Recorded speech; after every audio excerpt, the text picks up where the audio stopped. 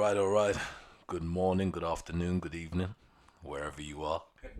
It's your man JT and your host, Mr. Andrew Gossin, here to tackle another hot topic.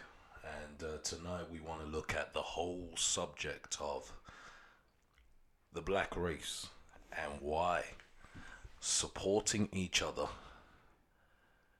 and sticking together is such a struggle. And I'm going to say this to start because I know that tonight's topic is going to stir up a lot of emotion, undoubtedly. But I want to say this. I want to say that I am immensely proud to be black. Black people have accomplished great things throughout history. Some things that are known and other things that people have tried to hide, but we have been responsible for so much. And when we look at things like sports and music, there is no denying the gifting and the ability that we have as a race to affect change. But in the same breath, as blessed and as gifted as we are, one thing that also stands out to me is that we appear to be so cursed in our ability to stick together and support each other. And when you look at all the other different races out there, whether we're talking about the Chinese, whether we're talking about the Asian community, whether we're talking about the white community, they all seem to understand the need to stick together and support each other. Whether we're talking about families and that nucleus of the community, or whether we're talking about businesses, Asian people, they stick together, they'll support each other until one makes it and then they start focusing on the next one. But when you look at the black community, it's a real travesty that so often we just struggle to stick together, to support each other. And we want to look at some of the reasons why that is and have an open discussion about it, because in all honesty, as much as we cry out for us to support our own, and I see the memes going around all the time, we need to support black businesses and we need to support our own and all these things. I think that change is not really going to come until we as a people, we as a race are really ready and willing, to put our hands up, be honest about our circumstance, our situation, our mindset, take responsibility for our attitudes, and really endeavor to bring change. And I know that there are individuals out there that are trying to do that, but we're talking about doing it on a collective basis, because ladies and gentlemen, there is no two ways about it that we have a problem. We have a problem. Black on black crime is evident. Black on black crime is actually a tragedy. The amount of people that are dying, and our youngsters, our children, our brothers, our sisters, our family members, to gun crime. Over here in the UK, knife crime. It's a travesty, and we've got to do something about it. And the only way to really do something again is to really look this in the face, really tackle this head on and say, what is it? What is the root of the problem, and what can we do to bring about significant change? Because I do believe that Black Lives Matter, and I do believe in black excellence, but it's not enough for it just to be the individuals again. We need to see collective change. And so we want to get into this. I want to get my brother's thoughts on this as well. What's your thoughts on this? I think we should have had like a fanfare at the beginning, just as you're going through the Black Power bit, and just going, some sort of announcement, something like that. I don't know. I think that I completely agree. I think something has to be done. I think we've hit a point where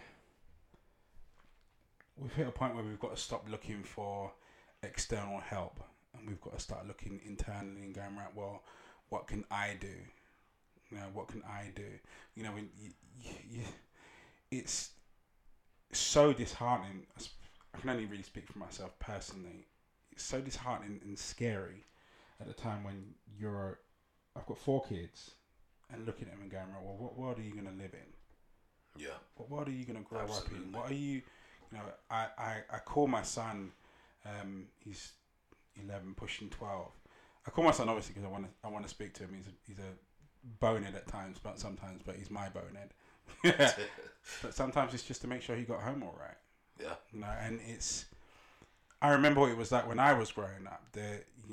My mum used to let me get on the bus from Bellingham, and I go from Bellingham to St Mary's all the way over in Ladywell and back again by bus. This was primary school. I wouldn't dream of doing that now. Yeah. I wouldn't dream of doing that now. My son's only just walking to and from school now in secondary school out of necessity because he has to, because it doesn't fit in line with the time that someone could drop him to school. There's a lot of fear out there right about now. When you're taking a look at your kids and their possibles, their possible futures, what's gonna happen is this big ambiguous cloud as to how is their life gonna evolve, what's it gonna turn into, what's the world gonna look like in 10 years time. Because if I look back 10 years ago, it was a very different Blueberry. It was a very different street that we were walking around. It was a very different walk that we were walking. We were fearing different things. And now, I spoke to someone a little while ago, and they're saying to me, goes, right, well, it's always been there. I'm like, has it? Really? I don't remember it being like this when I was young. I didn't hear of so many people, so many names reaching an obituary that were sub 15. Yeah. So it's a scary thought. It's a scary thought. I remember back a few years ago, this is a mission on my part. I used to have a little guilty pleasure of going to different karaoke venues. So we'd sing in different places and what have you. And I was fortunate enough to get connected with this group of guys that were part of a Four Tops tribute band, and they wanted me to join because they had one guy that was leaving. So I had to learn all these songs and all these dances, and Four Tops choreographed moves. Yeah, it was all long. I can hold my own on the dance floor to myself and my girl, but when you're talking about dancing in sequence with 3 other guys, it was a bit political. But anyway, they brought me down. It's a man of many talents. It's a man of many talents. I try. I try. But they brought me down to this venue. This venue. It's not this venue. It was the Hilton and Park Lane. And there was an event that was going on in there, and as it turned out, it was and you mentioned the Asian community. It was an Asian award ceremony. They were holding their own, not for acting, not for singing, dancing, whatever. It was about business. It was actually about net worth, and this room was worth millions, and they were awarding each other for making money.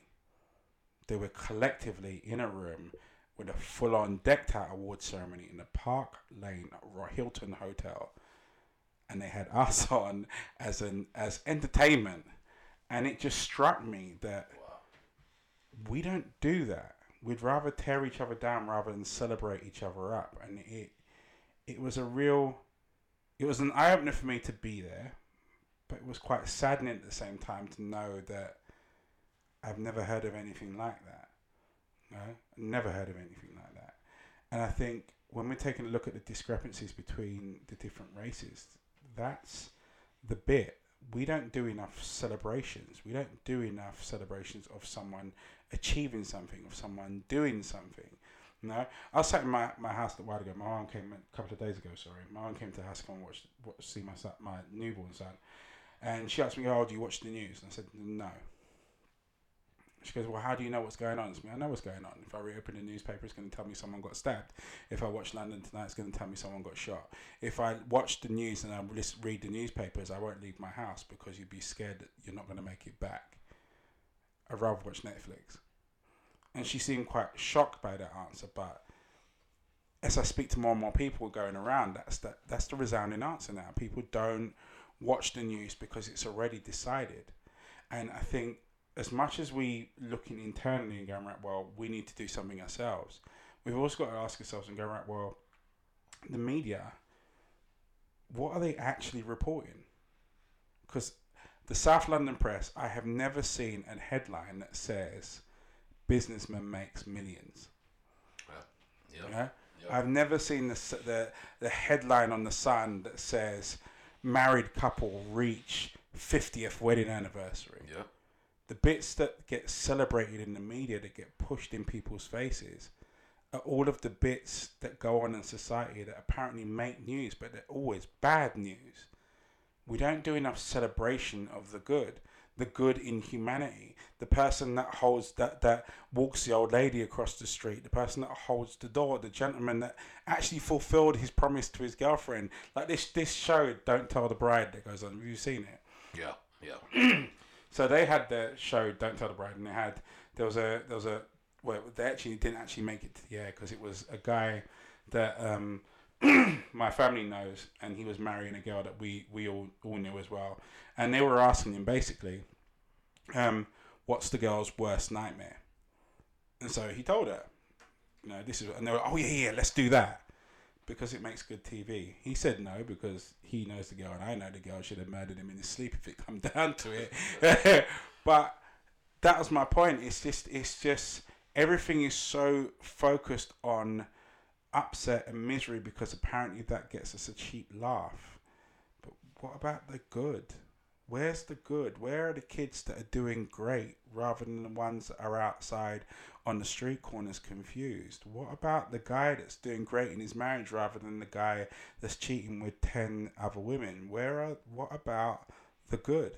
And I don't think we celebrate the good enough, both in ourselves, because that's where it's going to start.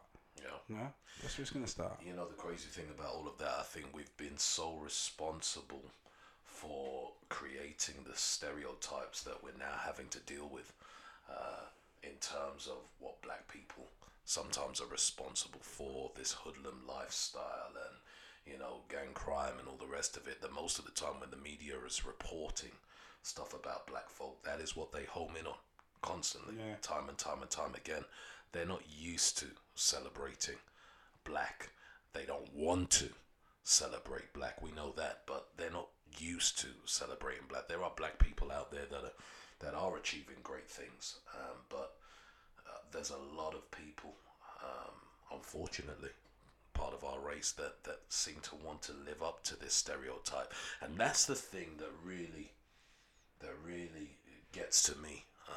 And that's what a topic that's dear to my heart.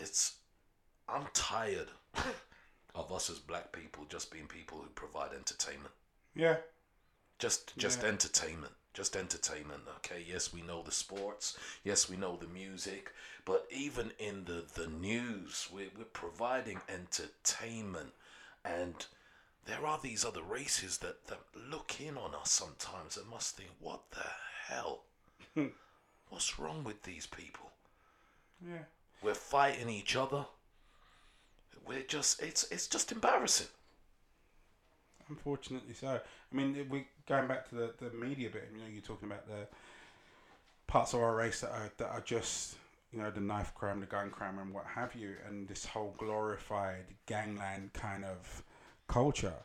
But I think some of us have fallen into that way because that's all that we've seen, because we happen to be watching the news. I think it comes full circle, I think there are a lot of guys out there that don't want to be doing what they're doing out there right now, but they just don't see any other way.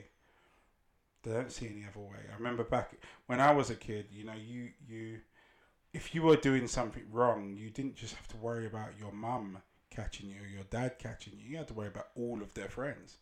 I remember learning to smoke was a big thing for me because I had to watch out and dodge everybody that my mum ever knew or ever worked with. That community vibe isn't there anymore. Yeah, not at all. It isn't there anymore. Like, I remember back in the day, I would never ever dreamt of swearing at a parent or a someone that was of a parent's age. When I walk around the streets these days, I see kids swearing at their parents left, right, and centre. And fair enough, a lot of that isn't necessarily coming from us, but it's wearing off on us now. Yeah. And that's the bit that I think's the biggest part of. That's the bit that I think's most upsetting to me. It's because when I speak to my seniors and they talk to me about what it was like when they first came over, it was a very different scenario. The things that we're talking about that are going on in different races now, we were doing back then. You know, a black girl was never allowed to walk home by herself.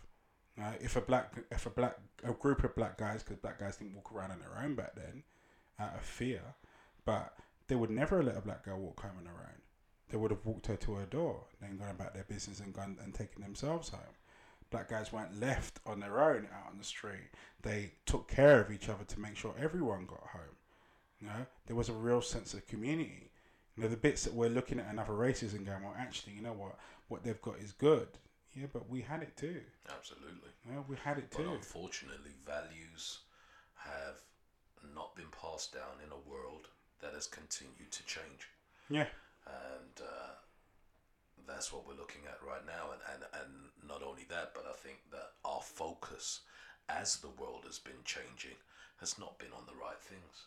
You know, we are focused on, I mean, they talk about this grime music. They talk about, you know, the rappers and all the stuff that they put out. And there is an element of truth. I mean, let's not get it twisted. There is an element of truth that a lot of times in this music, certain things are glamorized that should not be glamorized. Absolutely. And that becomes the thing that influences our children, influences the younger generation, and causes them to aspire to be something that is creating the problem on our streets. From the lyrics to the images, we glamorize the wrong thing. And again, it's in the name of providing entertainment. Yeah. I had someone the other day and I said to him, when's the last time you heard a song that was just about loving the girl?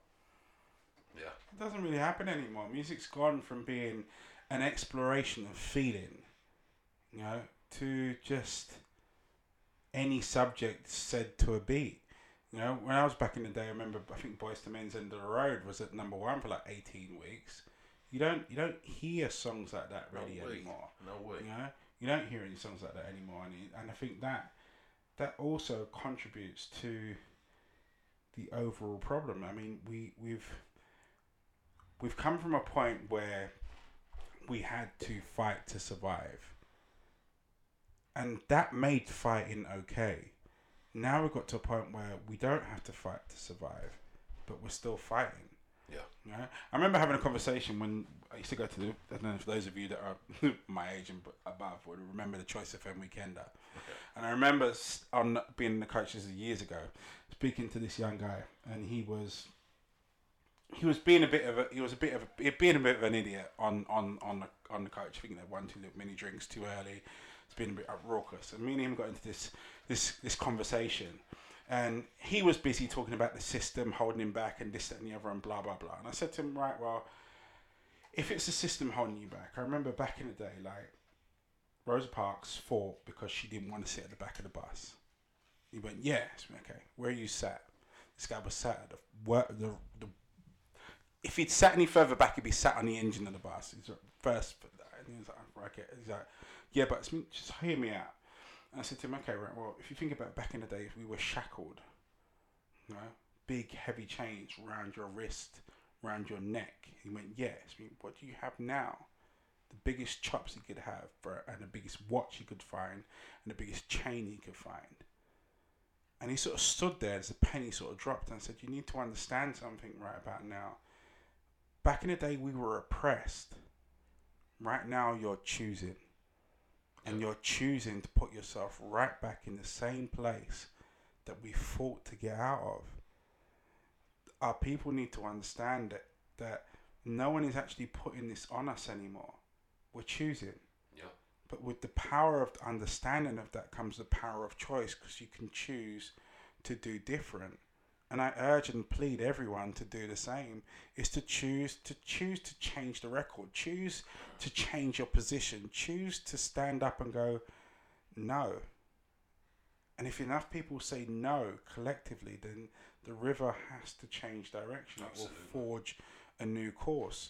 You talked about us providing entertainment, and I think ironically, we have become that. You know? Yeah. We have become that.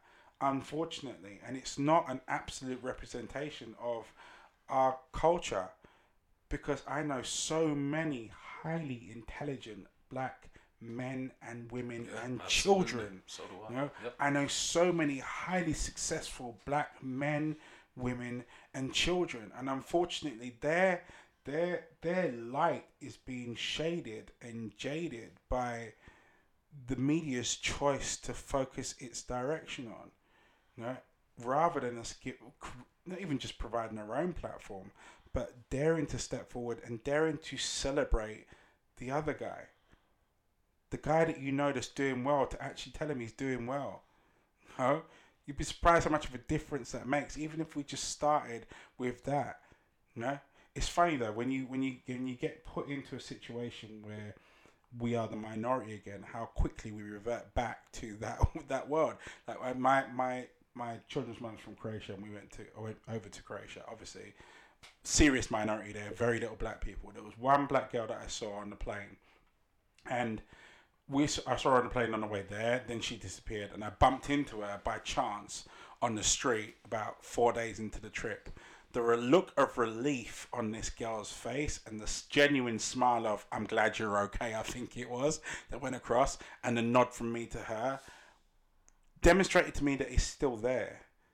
It's still there. We just need to really learn how to club together again. You know? I used to work for a security company. I used to do security in a Royal Opera House, and there's a guy called, I think his name was Shaz, I think it was, Indian guy, and he was explaining his house to me. And his house was a cell. There's no other way of describing it. So they would have, he said he hadn't got into a cold bed in the last 10 years. And I said to him, "What do you mean by that?" And he goes, "Basically, there are 16 of them live in this house, and 8 of them work morning shifts, 8 of them work night shifts. And basically what they do is one gets up to get to work as the other one's coming in and jumps into the bed. And that's how their life rolls. From one to the other, to the other, to the other, to the other, to the other, to the other. And what it is that house generates, so let's say for argument's sake, that house could represent 3 or 4 families from back over in India and their first wave of people that come over here.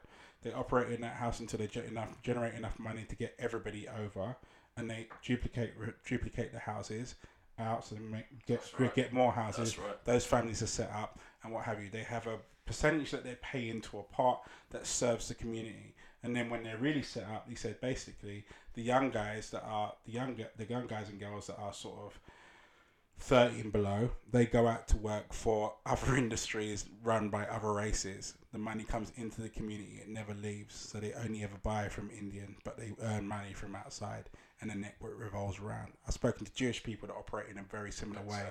They pay into a communal pot. So if one person's house, the roof gets blown off, the community pays for it. Everyone pays 10% of their earnings into a pot. The community takes care of it. But these things are things that we had in place when our guys first come over. They had to take care of each other, so they did. Yeah, but why? Why are those things not prevalent anymore? Because that really is the shocking crime and the travesty about this all. I mean, we speak about black people supporting their own community, black people supporting their own businesses, etc., etc. I know black businesses that unfortunately now will refuse to take on black folk. Yeah.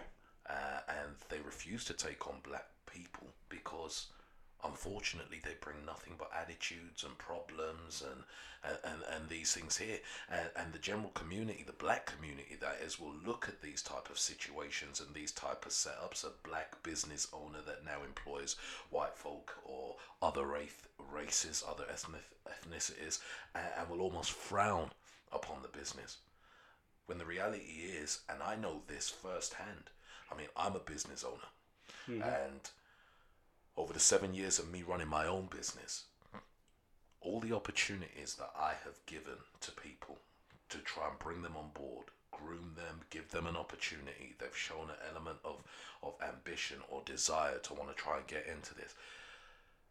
I've always given opportunity to my own black people.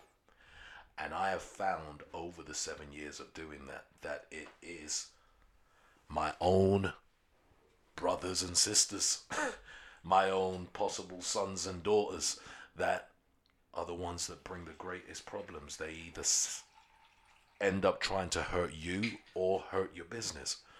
And it's a shame. And so again, I'll tell you straight, I can understand those black business owners that get to a point and place where they're like, you know what, I'm not doing this no more.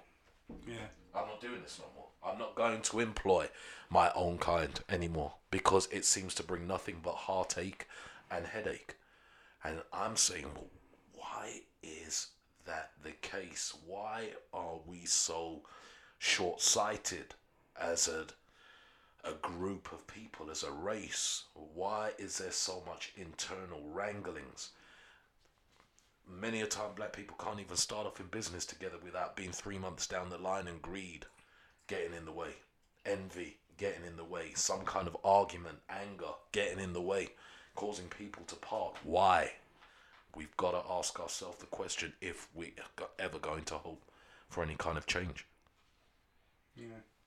Our kids cannot continue to see this and yet us expect them to aim for higher heights. At the end of the day, they are emulating what they are seeing, and they are surviving within a culture that we have created. I think there is a glimmer of hope now if you take your eye off of the media and then onto the people that you know. You know, I know some very, very, I say influential, and I don't mean that in terms of necessarily how society would dictate, and say influential in terms of being ridiculously wealthy, but they are ridiculously rich in personality, in intelligence, in success, and in ability. And I watch these guys now really taking their kids under their wing and drumming things into their heads. I'm seeing new, when I look at the younger guys, the real kids, so sort of like 11, 12s now, the level of intellect, the level of ability to speak, the way in which they carry themselves is different, and that's coming from out of this chaos. Out of this chaos is a glimmer of hope. You know, it's like with I look at my own kids and their abilities to speak, how they think, the way that I challenge them myself. You know, and I'm quite fortunate in the sense of all of my kids' mums are also forward thinkers, so they're challenging them in that direction as well. I look at my eldest, she's 19, she got into every university that she applied for. Her boyfriend is another guy that's got his head screwed on, he's got his head glued towards the sky and is reaching for great things. I think we, out of this chaos that has ensued and is in position and has been raining terror for God knows how long, we're starting to see the strands of hope coming out from as each individual person that has got within the black community now, that has got to an age where we are now officially adults. I still can't believe that I'm classed as that. I still remember being like 16 and looking at the adults on the table going, right, am I really going to be that old one day? But we are here now, and I think that looking at a lot of the guys and girls that I know of my age group that are really looking around them and going, not in my backyard, and then drumming those lessons into their kids. We're seeing a glimmer of hope. This glimmer of hope and a glimmer of ability, and also I think what we should really be helping our kids to understand is that the school system isn't the only system. You know, just because you're not great at maths doesn't mean that you're not great, full stop. Just because you're not brilliant in English doesn't mean that you're not highly intelligent. And I think the school system itself right about now needs to change and recognize entrepreneurship in its youngest form. You know, when kids are smaller and to help them see past that grade on that piece of paper about that piece of history, or that bit that's got nothing to do, or that bit that they're never going to use later on down the line, and to help them understand that. I think there is a glimmer of hope from our age group, certainly, and the imprint that we are having on our kids. I think there is a breed of parents out there that are now taking parenting a little bit more seriously. But to me, the problem is still that it is the minority within the minority. It is, but with every change, it starts off Within with a the minority, Yeah. and it starts off with a small victory. Small victories change to massive changes. Even like we talk about the Rosa Parks situation, yes, the civil rights movement was a big movement, but at the end of the day, it was one woman on a bus. Yeah. It was one woman on a bus that changed history. It takes one. And the thing is, I think that all of our people out there need to understand that amongst chaos, whilst everybody stays silent, things don't change. But understand that the whisper that you say to your child matters. The whisper that you say to your son and your daughter that says to them, don't you dare behave like that. You've just changed one mind and stopped them from becoming the problem, and therefore decrease the size of the problem later on. Right. I think I speak to all of my fellow parents out there that have got children that are worried, that are scared, that are frightened for when their kids are walking outside on the road.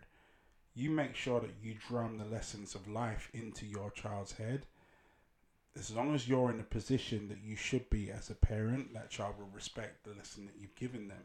You've just made the problem that one little bit smaller, because you've got one less recruit for the bad guys out there, and eventually they'll get filtered out. Unfortunately, in human nature, there is good and there is bad. We have to have both sides, unfortunately, in order for balance to occur. But I think if we all focus on doing our part in our own houses, in our own way, with our own little individuals, to make sure that they understand that there's an alternative way. I'm glad you said that, because I think the truth of the matter is that a lot of this does start from home, and that we need to understand that.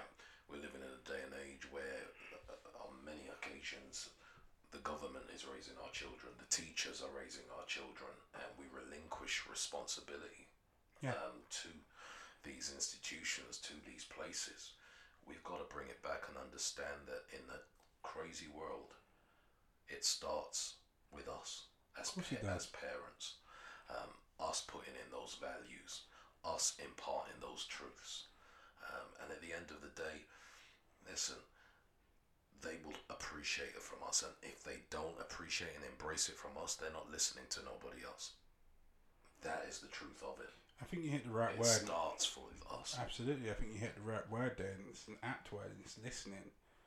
You know, your kids are listening when you're not talking. I think you need to understand that. In every single act that you have, they're watching you when you're not watching you. So you need to make sure that you get into a state where you understand the example that you are, not the example that you're setting, but the example that you are. Yeah. Every man out there that has a son, you're an example to that son. Absolutely. Every man out there that has a daughter, you're an example to what she should be looking for. Every mother out there that has a daughter, you're an example to how she should carry herself. Yep. Every mother out there that has a son, you're an example as to what women stand for. That's right. And what you stand for is what he's going to expect to be able to portray or give on to others. That's right. The examples that we set for our kids are absolutely paramount. And the thing I think I'd say to every parent out there, and this is coming from the heart from someone that hasn't always been the best parent to my kids, is that it's never too late to start.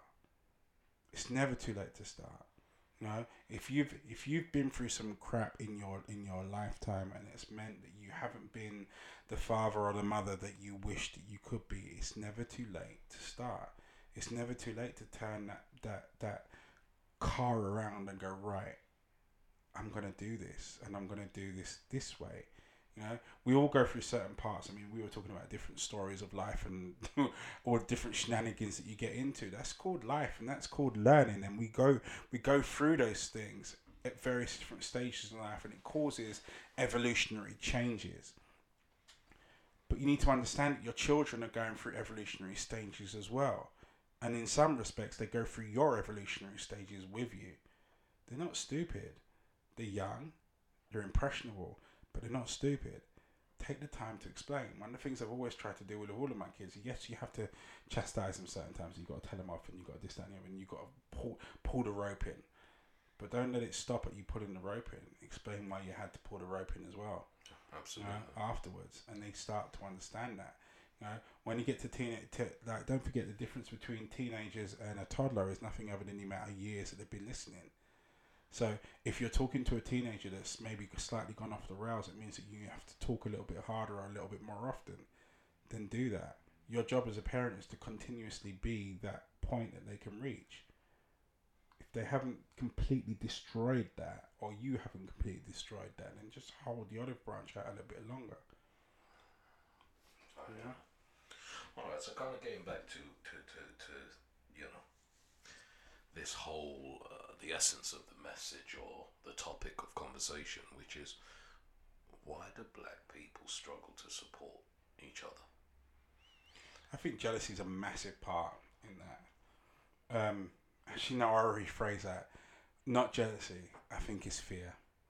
I think it's fear of you not being... Fear of what? Fear of not being where you think you should be because somebody else is there. You know, you've got a full focus. Your next door neighbour's got a BMW. So you slate the other guy because you haven't got what he's got. Because why can't we be inspired rather than intimidated? But that's just down to education. That's down to education. That's down to people seeing their own potential. And do you think it's an education that differs amongst races then? Because we don't see as much of that, or maybe because we're not part of that culture or that world, we don't see it. But from what we see them achieving and how we see them operate and profile, it would seem as though we're the only ones who suffer with this problem, this crabology, I call it. You know, crabs. That's how it is. You put crabs in a bucket, and one tries to crawl out. The others are trying to pull it back down. Yeah. Why do we suffer from that? In the bucket. Exactly. In the bucket. Exactly. Now, let's say for argument's sake, the first time I went to States, I went to LA, and I called my friend. I said to him, if we lived here, we would be millionaires by now. Because the environment was set on positive, not negative. Yeah. It was set to how can we do this rather than what are the reasons why we shouldn't. And I think when I say education, that's what I mean. It's people changing their perspectives and going, right, well, I'm going to give it another go on one side. And on the other side going, I'm going to give it another go and not being the stereotype. As I was saying with our kids earlier on, by drumming a message into their head from now, these are the people that are about to become the teenagers, that are about to become the adults. Let's make sure that their message is right. Yes, still hold out the olive branch to those that are you're 16 and you're 17, you're 18, you're 21s, those ones that are hard-headed and ingrained in their pain. Because a lot of it, that's what it is. I used to work with a lot of mentoring groups for young adults.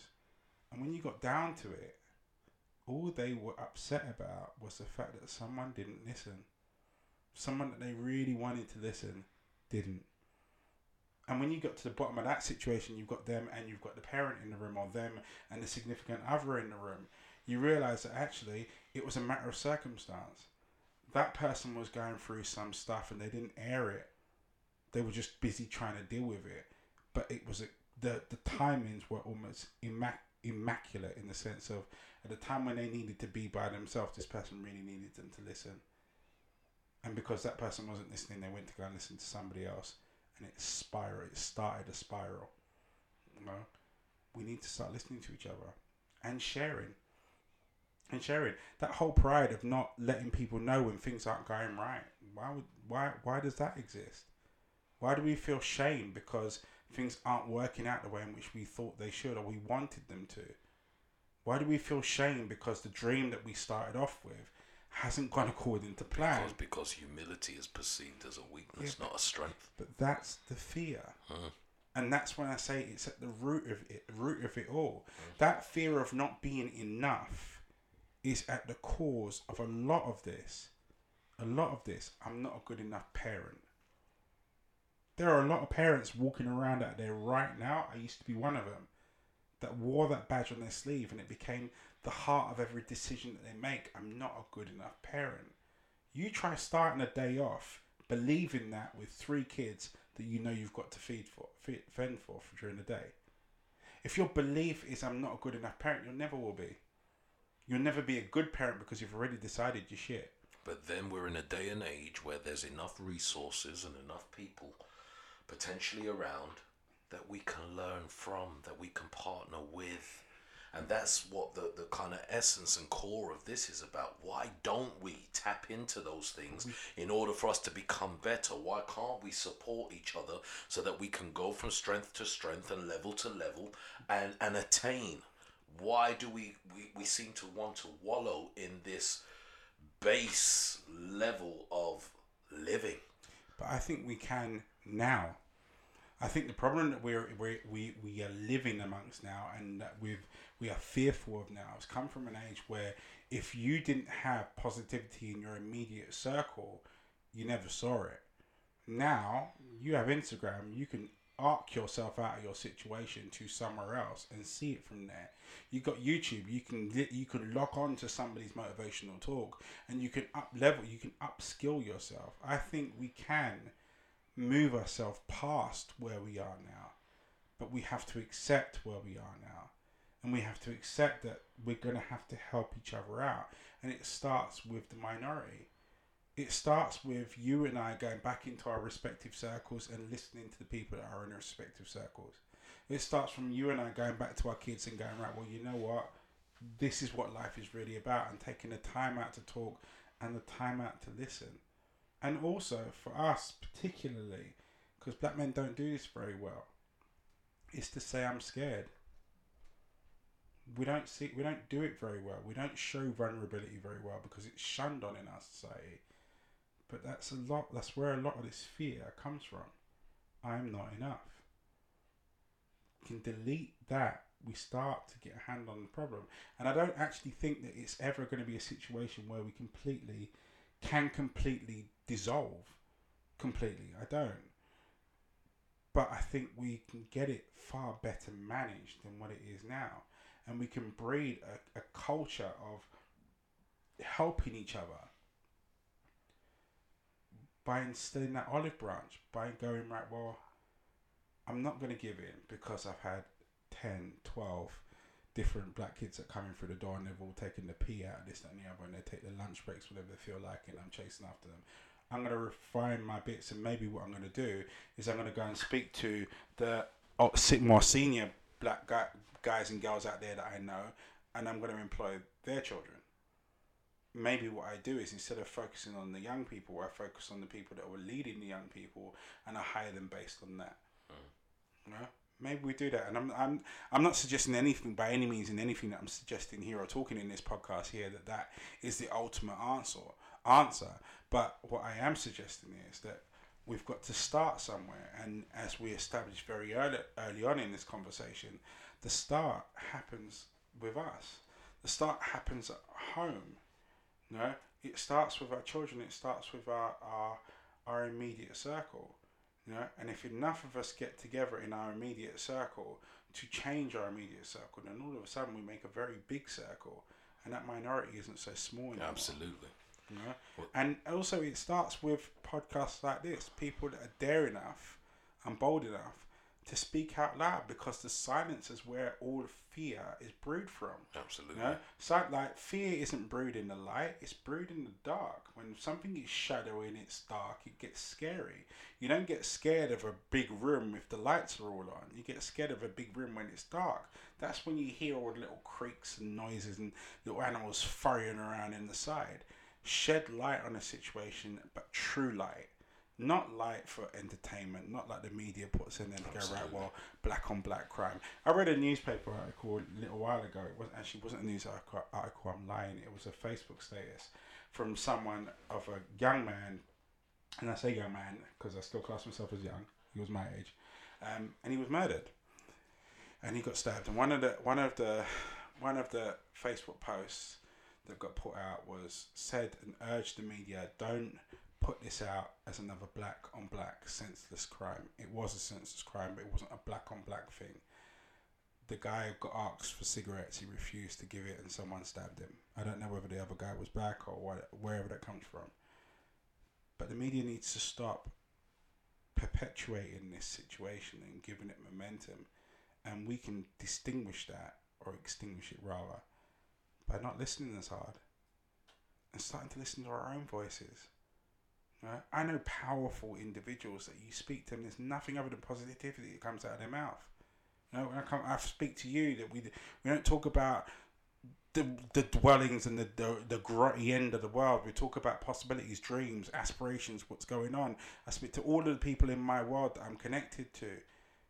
Everybody's eyes are firmly set on the sky. I know a lot of people. That means that group is multiplied countless amounts of times. I think there's an opportunity for change coming. Well, what we need to do, one thing's for certain, is if we know better, we've got to be doing better. We've got to be doing better. We've got to be doing more. Yeah. We're in a day and age where, wasn't too long ago that Black Panther came out, and it's one of the biggest box office hits for Marvel. Yeah. The reality is, we all bought into that because of the ideology of what we can do when we're united. Community, that sense of community, that black people and black power and all the rest of it. In reality, outside of entertainment, we're very far from that. But what it does show is the potential. One of the things I used to love about South East London when I was growing up is that if you drove down the street with your stereo loud, I was one of those with a big subwoofer in my boot and what have you. People used to dance, and wherever you went, you stop at traffic lights, girls would be dancing here, guys would be dancing there, wherever it was. I remember going back to the open mic sort of scene. At the end of it, being on a bus with all the other guys that were performing that night, rolling through Peckham and New Cross, and we're all singing at the top of our voices on the top of the bus. When Black Panther happened, that came back. I saw guys and girls dancing in the street. I saw people in African dress. I saw people in Caribbean dress. I saw people greeting people that hadn't spoken to people in years.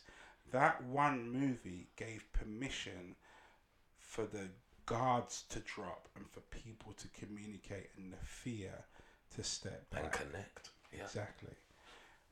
My point in all of this is that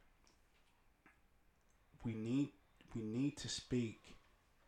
We need to speak both in privately to ourselves, to our children, to our friends, to our family, and then we need to speak out loud. Unfortunately, and use this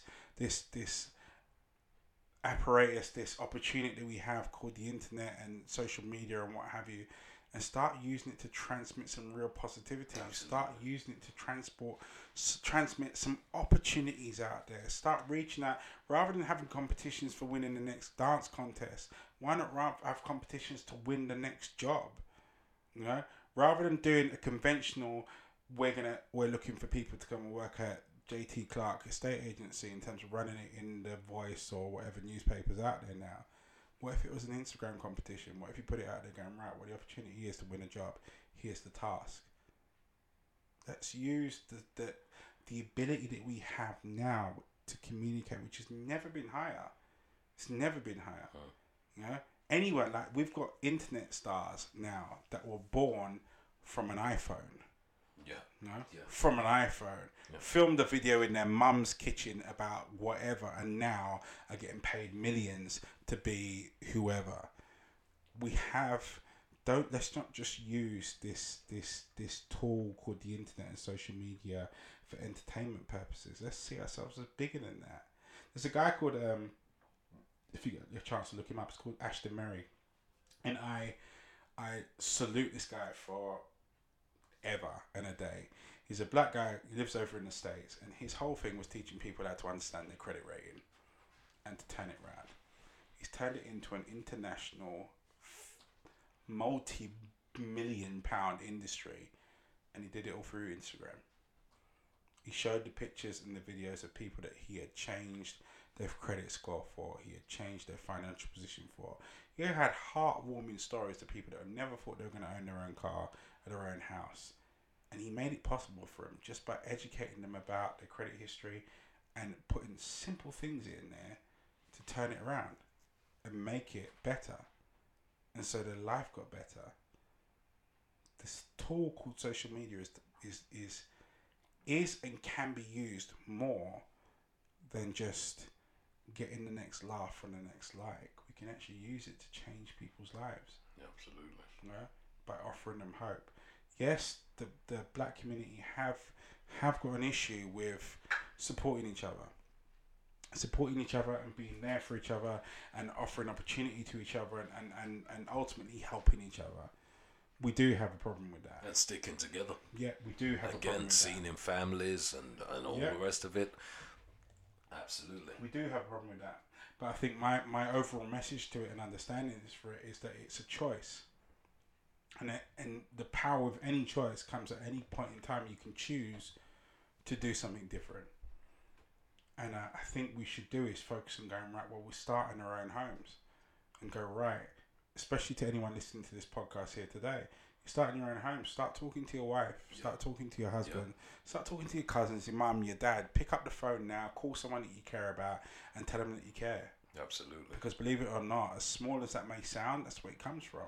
Absolutely. Someone not understanding that someone significant loved them makes them a gang leader, makes them a gang member, makes them someone that goes out and stabs someone and does whatever. So tell them that you care. Tell them that you care. Absolutely.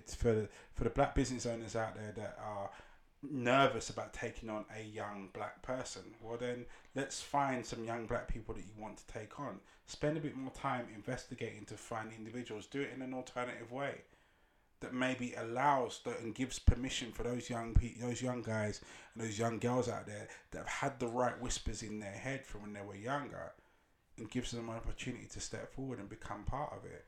Let's work together and create that community again, that network.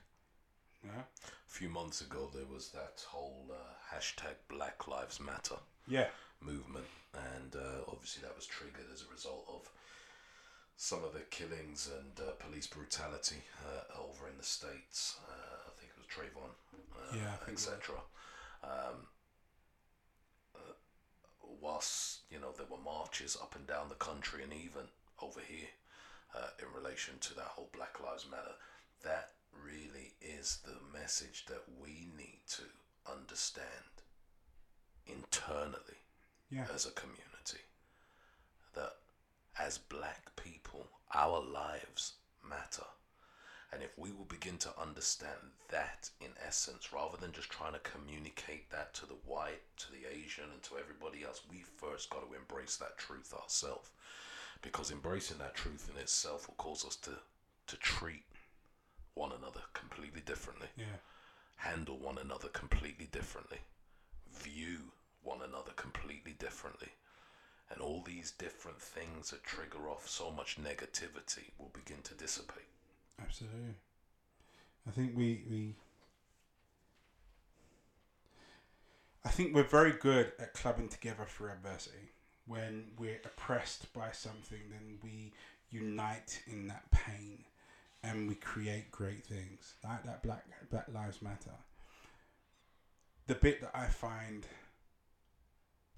I'm going to use the word saddening, the bit that I find saddening in that is that it took that for that slogan to become what it was. Yeah.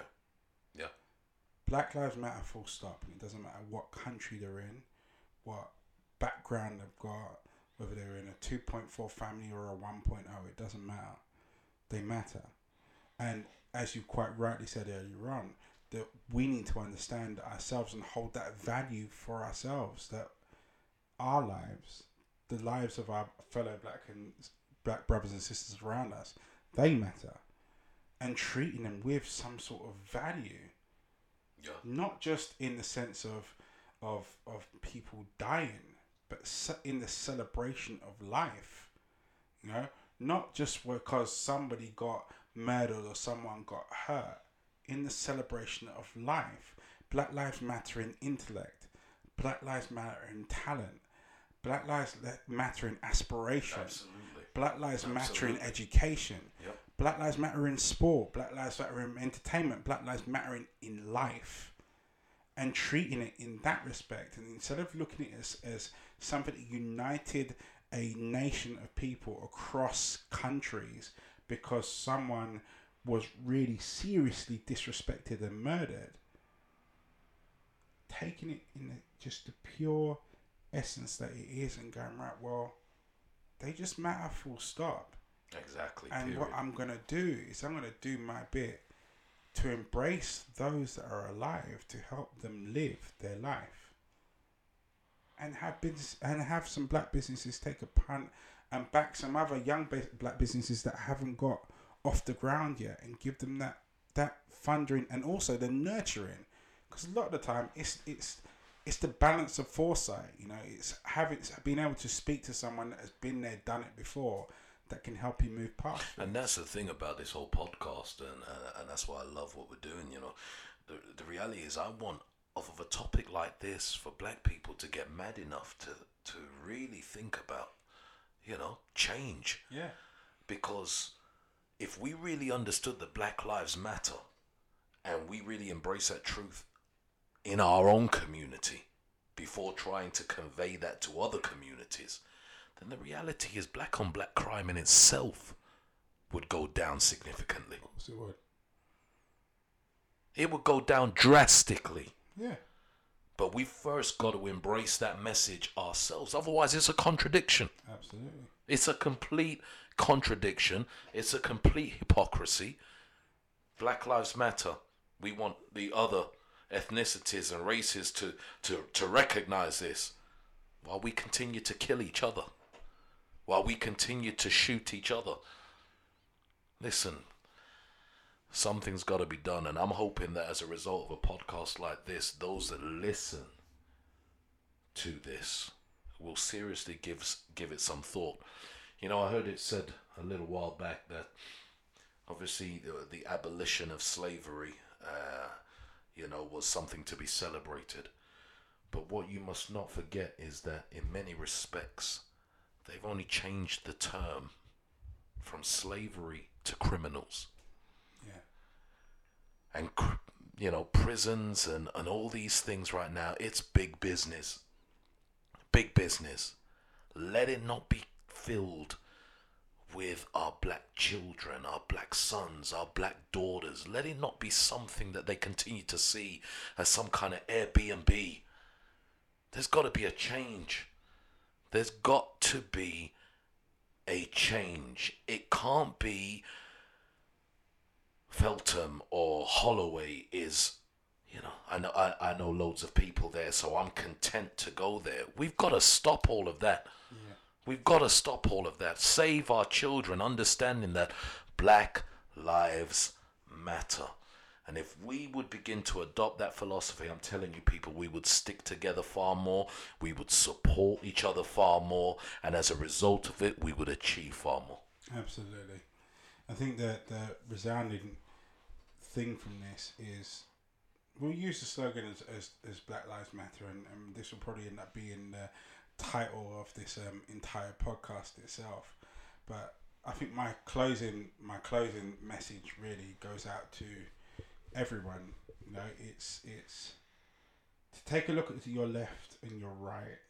Take a look inside your family circles. Take a look down your phone book, your Facebook friends list, and tell people that their lives matter. Tell them that their lives matter to you. Take a look at your children before you kiss them to bed goodnight. Not just tell them that you love them superficially, but look them straight in their eye and tell them with absolute conviction and heart, I love you. Take a look at your other half, and don't make half-hearted promises. Turn the TV off, put your phone down, and spend some time with that person that you love. Believe it or not, ladies and gentlemen, I shit you not in this respect, that a lot of our problems come from the fact that nobody knows that they care. No one knows that they care. So take some time out to let those people that you care about know that you care about them, and then urge them to do the same with the people that they do. Community spirit is born from love.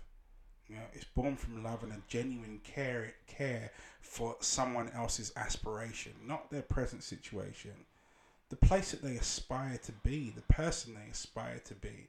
Dreams only get nurtured in a place of warmth. They don't get nurtured in a place where it's cold. They don't exist in a space where it's dark. We've got to shed the light. We've got to open the door and be brave enough to say, come in. We've got to be brave enough to open just our hearts, our houses, whatever it is, to let someone know that it's safe for you around here. It's safe for you to be here and to be you.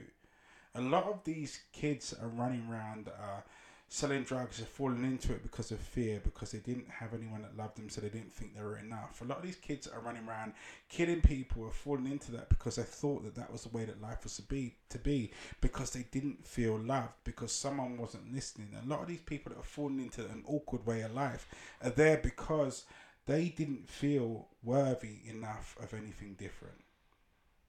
I urge you to give them the opportunity to understand that they are. Understand that they are. Understand that they will be. Understand that everything that they are to be hasn't been written yet. And so is nothing other than a choice. Absolutely. Listen, I just want to, my closing thought and statement to all our listeners out there. Listen, I'm 43 years old. I grew up in Peckham for the majority of my life, 30 plus years, and I've got to tell you that for a lot of people that I saw, a lot of people that I used to run up and down with, etc., it was always one of three endings: either jail, people going crazy off of drugs, or people ending up in the cemetery. And I want to tell you that the game hasn't changed. The game has not changed. If anything, to a certain degree, it's getting worse. And again, it comes back to this whole theme and title that seems to have kind of automatically found its place in this whole talk. Black Lives Matter. We're living in a day and age where people just don't value life anymore. People getting stabbed and killed over next to nothing. I want to say to you, you know what? There is an alternate way. There is an opportunity for change. You can be better. You can do better. We can do better. And it comes by understanding and embracing the spirit of this kind of discussion here, looking at your own life. And as co-host Andrew said, endeavoring to make a difference in your family, amongst your friends. If we all begin to adopt that, I'm pretty sure that we will end up pulling together. And of course, not everybody's going to embrace this. So as we already discussed, it's not going to be something that we can ever perhaps make extinct in a crazy world. But we can definitely improve. Absolutely. That's my closing thoughts. Be right. blessed. Think about what we said. Think about this topic, this discussion. There you go. Ladies and gentlemen, that brings us to a close for this episode. Just getting into, well, I'll rewind and rephrase. I thank Jay for dropping the idea of creating this podcast. Dropping the idea of creating this podcast is just giving us an opportunity to really install value both for ourselves and we hope for you guys listening. This is episode number 2. If you've got any suggestions for conversations that you would like us to delve into, to tackle, to take on, then please drop them in the comment section or DM us separately. It's been a interesting conversation this week. One that I think was absolutely needed. Heartfelt. Absolutely. And I would like to put this bit on there lastly. For any of you out there that are listening to this that are caught up in a lifestyle that maybe you don't think ever fitted you or isn't fitting you right now, understand that there is a way. And I extend the olive branch to myself personally and say that if that cap does fit your head right now and you're in the middle of something that you don't necessarily want to be part of anymore, then drop me a DM and we'll see if two heads are better than one and we can figure something out. Absolutely, hit us up. Yeah. But in the meantime, for everyone listening, you stay strong, you stay focused, and we'll see you in the forwards. Stay Take blessed. care.